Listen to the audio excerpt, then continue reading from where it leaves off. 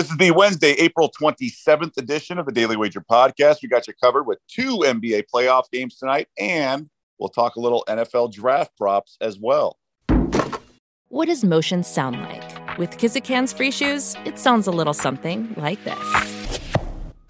Experience the magic of motion. Get a free pair of socks with your first order at kizik.com/socks. Welcome to the Daily Wager podcast, presented by DraftKings, America's top-rated daily fantasy app. I'm Doug Kazarian, joined alongside Tyler Fulgham, and the NBA playoffs continue to deliver, Tyler. Yeah, what an awesome game we saw last night. That Minnesota-Memphis series has been incredible. Ja Morant, unreal. Anthony Edwards, people are going to forget making that 3. I will note, too, though, Doug, that despite losing that series and their season coming to an end, the Atlanta Hawks finally covered a game in which they lost. So congratulations to the Atlanta Hawks for ending that 68-game losing streak, ATS and outright L's. It truly was just a ridiculous betting trend. Fantastic. You're right. Appropriately comes to an end on the final game of their season. 2 games tonight. There are 3 games to 1. The home team's leading and expected to close things out. You have a 12.5-point favorite with the Bucks and Zach LaVine unlikely to play. And then the Warriors, this number touched 9 last night, came down to 8. And, look, this could be a little bit of too much reading into things, but a lot of times we'll see a team that's, they'll say, hey, we didn't want them celebrating on our home court. We didn't want to get swept. So their comments there being Denver are more about like avoiding the sweep than it is coming all the way back. I think this is kind of going to get away from them at some point in the game. I like the Warriors minus the points. I'm surprised this number came down a little bit. Yeah, me too. I think the Warriors really do dominate this game and end the series in convincing fashion. Of the 2 favorites, I'm most willing to back the Warriors, not only because their spread is 3-4 points lower than what the Bucks would have to cover. I just think the Warriors are the better team, and especially when they're at home. I mean, you look at game 1 and game 2 of this series, Doug. Golden State won game 1 by 16 points, and they won game 2 at home by 20 points. So, I mean, they've absolutely crushed Denver at home. And that was when Steph was only playing, 20, 25 minutes a game. Now he's up to 33 minutes, still came off the bench in game 4. Maybe he's back in the starting lineup now that he's back to minutes in the mid-30s. So I really just expect the Warriors to come in and dominate like they did at home in games 1 and 2. It really took a superhuman effort from Jokic, got great defense from guys like Austin Rivers, some clutch shots down the stretch for Denver to survive. And I think that was kind of their last gasp and last breath for a team that's probably just worn out and tired because Jokic has had to carry them all season long without their 2 other star players in Jamal Murray and Michael Porter Jr. So I love the Warriors minus the 9, probably my favorite way to bet tonight's games. Yeah, look, Monte Morris was huge. Otherwise, this series is over. I think this is going to be a blowout. I like first half, too. I just think the Warriors are going to be sharp from the start. And Steph, no minutes restrictions. I don't want to get involved with the Bucks and Bulls. I lean to the Bulls team total under. Their offense has been so inept, and Giannis has been so impressive that I don't want to get involved in the game under. But I would get a piece of the Bulls under. I think they know they're dead man walking. Yeah, that's what I like. Bulls team total under. Milwaukee's had the best defense in the playoffs so far. Now, I think both offenses have just been bad in general, but I think we do need to credit what the Bucks are doing defensively. That's a lot of Giannis, having Brook Lopez back as well. Even with the loss of Chris Middleton, there's still Drew Holiday, and Bobby Portis will play some feisty defense, especially against the team that drafted him. So I do like Bulls team total under there. I think this has been a lower scoring series than I expected.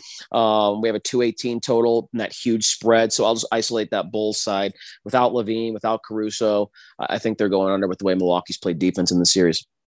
Okay, today in the state of Nevada, it's the last day to bet draft props. Other states you can do tomorrow, including draft day. It's tough. The market's obviously reacted a lot. Any draft props that you think are still worth playing given the current juices in the market? Yeah, I like, first and foremost, George Pickens has kind of been my guy. His draft prop is at 36.5. It's minus 150, and it just keeps steaming to the under.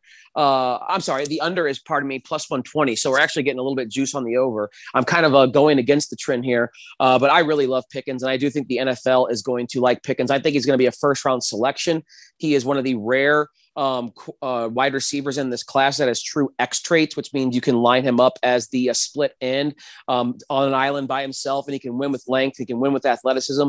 And we saw Pickens him and Derek Stingley are very similar. They dominated as true freshmen, as 18 and 19-year-olds in the SEC. And then they had a couple of years where either injury or, the COVID, happened. And I just look at when you have guys that come in as, elite 5-star players to the SEC and immediately as true freshmen, not as registered freshmen, come in and make an impact and dominate. That says a lot about their ability to translate to the next level. That is the closest thing to a surefire prospect profile I think you can find in college. Dominating as a true freshman, as one of the youngest players on the field in an elite Power 5 conference. And of course, we know there's no better conference than the SEC. So Pickens at 6'3", 200 pounds, maybe the best hands in this class. Remember the diving catch he made on that bomb in the national title game, a 52-yard pass play where he was, completely parallel to the ground, made a catch like that. He's maybe the nastiest run blocker too at the wide receiver position in the NFL, and teams like Green Bay and Kansas City at the back end of the first round will love that type of trait at their wide receiver. So I think it might be my best bet for the weekend. Pickens under 36.5 at plus 120. I'd take him in the first round as well. I just love Pickens, and another kind of the name I mentioned there as well, Doug, Derek Stingley Jr. I would gamble on him being the first cornerback taken. We're now hearing steam about the Texans liking him. I think he is the better cornerback prospect profile than Sauce Gardner. It's not to take anything away from Sauce Gardner, who was awesome in his collegiate career, but he did that, at Cincinnati in a conference that doesn't have the competition of Stingley. And Stingley came in as a true freshman, was a consensus first-team All-American as an 18, 19-year-old at LSU, practiced every day against Jamar Chase and Justin Jefferson. Again, I think NFL scouts, not maybe the draft media, but I think NFL GMs and scouts are going to look at these traits from these two guys from the SEC and the way they dominated as true freshmen, and they're going to value that way more than we and the draft media have. And I think they're going to go much higher than what their props are saying. Yeah, it's funny. I saw a funny Seinfeld meme going all. It's like, why is Sauce Gardner so high on the board as opposed to Stingley? It's like that scene where it's like, it's because it's fun to say Sauce Gardner. I'll say another thing, Doug. We keep hearing all this thing about Jameson Williams being drafted as maybe the first wide receiver in the top 15. And no disrespect to Jameson Williams, he's an awesome prospect. But they use this guy just had an ACL injury in the college football playoff. And Pickens seems to get dinged for coming off of an ACL injury that he had before the season started. And he was able to come back and play in the college football playoff and play 4 or 5 games this season for Georgia. So I don't understand that kind of rationale, why Williams, people are willing to ignore that, but some people are kind of dinging Pickens for it. So again, maybe I got the rose-colored glasses on or the Georgia red glasses on with Pickens, but I think he's going to go much higher than the markets would indicate. I have a few plays that was posted in a box in Joe Fortenball's article on how to bet the draft. There's been some movement like Malik Willis. It was 9.5, moved up to 12.5. But I think my favorite play is Karlaftis over 21.5. There's mostly 22.5s right now. He's just been sliding big boards. Maybe even out of the first round, which is crazy, given his over-under opened 14.5. I still, Mel on the podcast, the First Draft podcast the other day, said his likelihoods kind of starts at 22 and then goes to the end of the first round. So I would still lay it there. Dax Hill is a slot safety, and that's just a kind of a position that people need. He can play corner, safety. He's likely to be the second safety off the board after Kyle Hamilton. So he's definitely a first-round pick. I like under 28.5. just because of position scarcity on that front. And then those are the two I like the most. I like Pickett over 12.5, but his over-unders going up in that as well to like 14.5. And so, and then you and I both like offensive linemen under 7.5, minus $2. Lay the juice.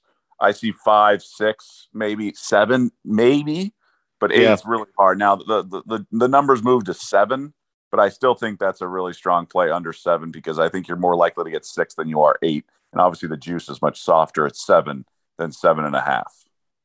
I completely agree. We've seen that market change rapidly throughout the last couple of weeks as we've been diving into the same for wide receivers. I think it was 5.5, about a month ago, and we were all over the over. And now I'm seeing some markets that are at 6.5. So I think we, beat the market there with how we've been talking about those two position groups and their relative value in the first round. But agree with Karlaftis. I really like that one as well. I think he could be a surprise player that slips out of the first round. I know pass rushing is what a lot of teams want, and that's his special skill set. But I've heard a lot of things about him in terms of question marks translating to the next level, because he's not a superior athlete by any stretch of the imagination. At least Aiden Hutchinson, tested well out of the Big Ten as kind of a superior athlete. Karlaftis doesn't even really have that at the position. So I really think that's a sharp play there on Karlaftis, and wouldn't be surprised at all to see him slip out of the first round. Yeah, and for what it's worth, in the piece on ESPN.com, another column that we all contributed to, Anita says she's hearing things that teams like him. So, obviously information's out there, both sides. Just keep that in mind, proceed with caution. But that'll do it with us. For us, we'll have some more draft talk tomorrow on the pod for those that live in states where you can still bet on draft day. Tonight, daily wager, 6 Eastern. So we hope you join us then, and we'll have a lot of fun. And obviously, it's a big week in Las Vegas with the draft here in town.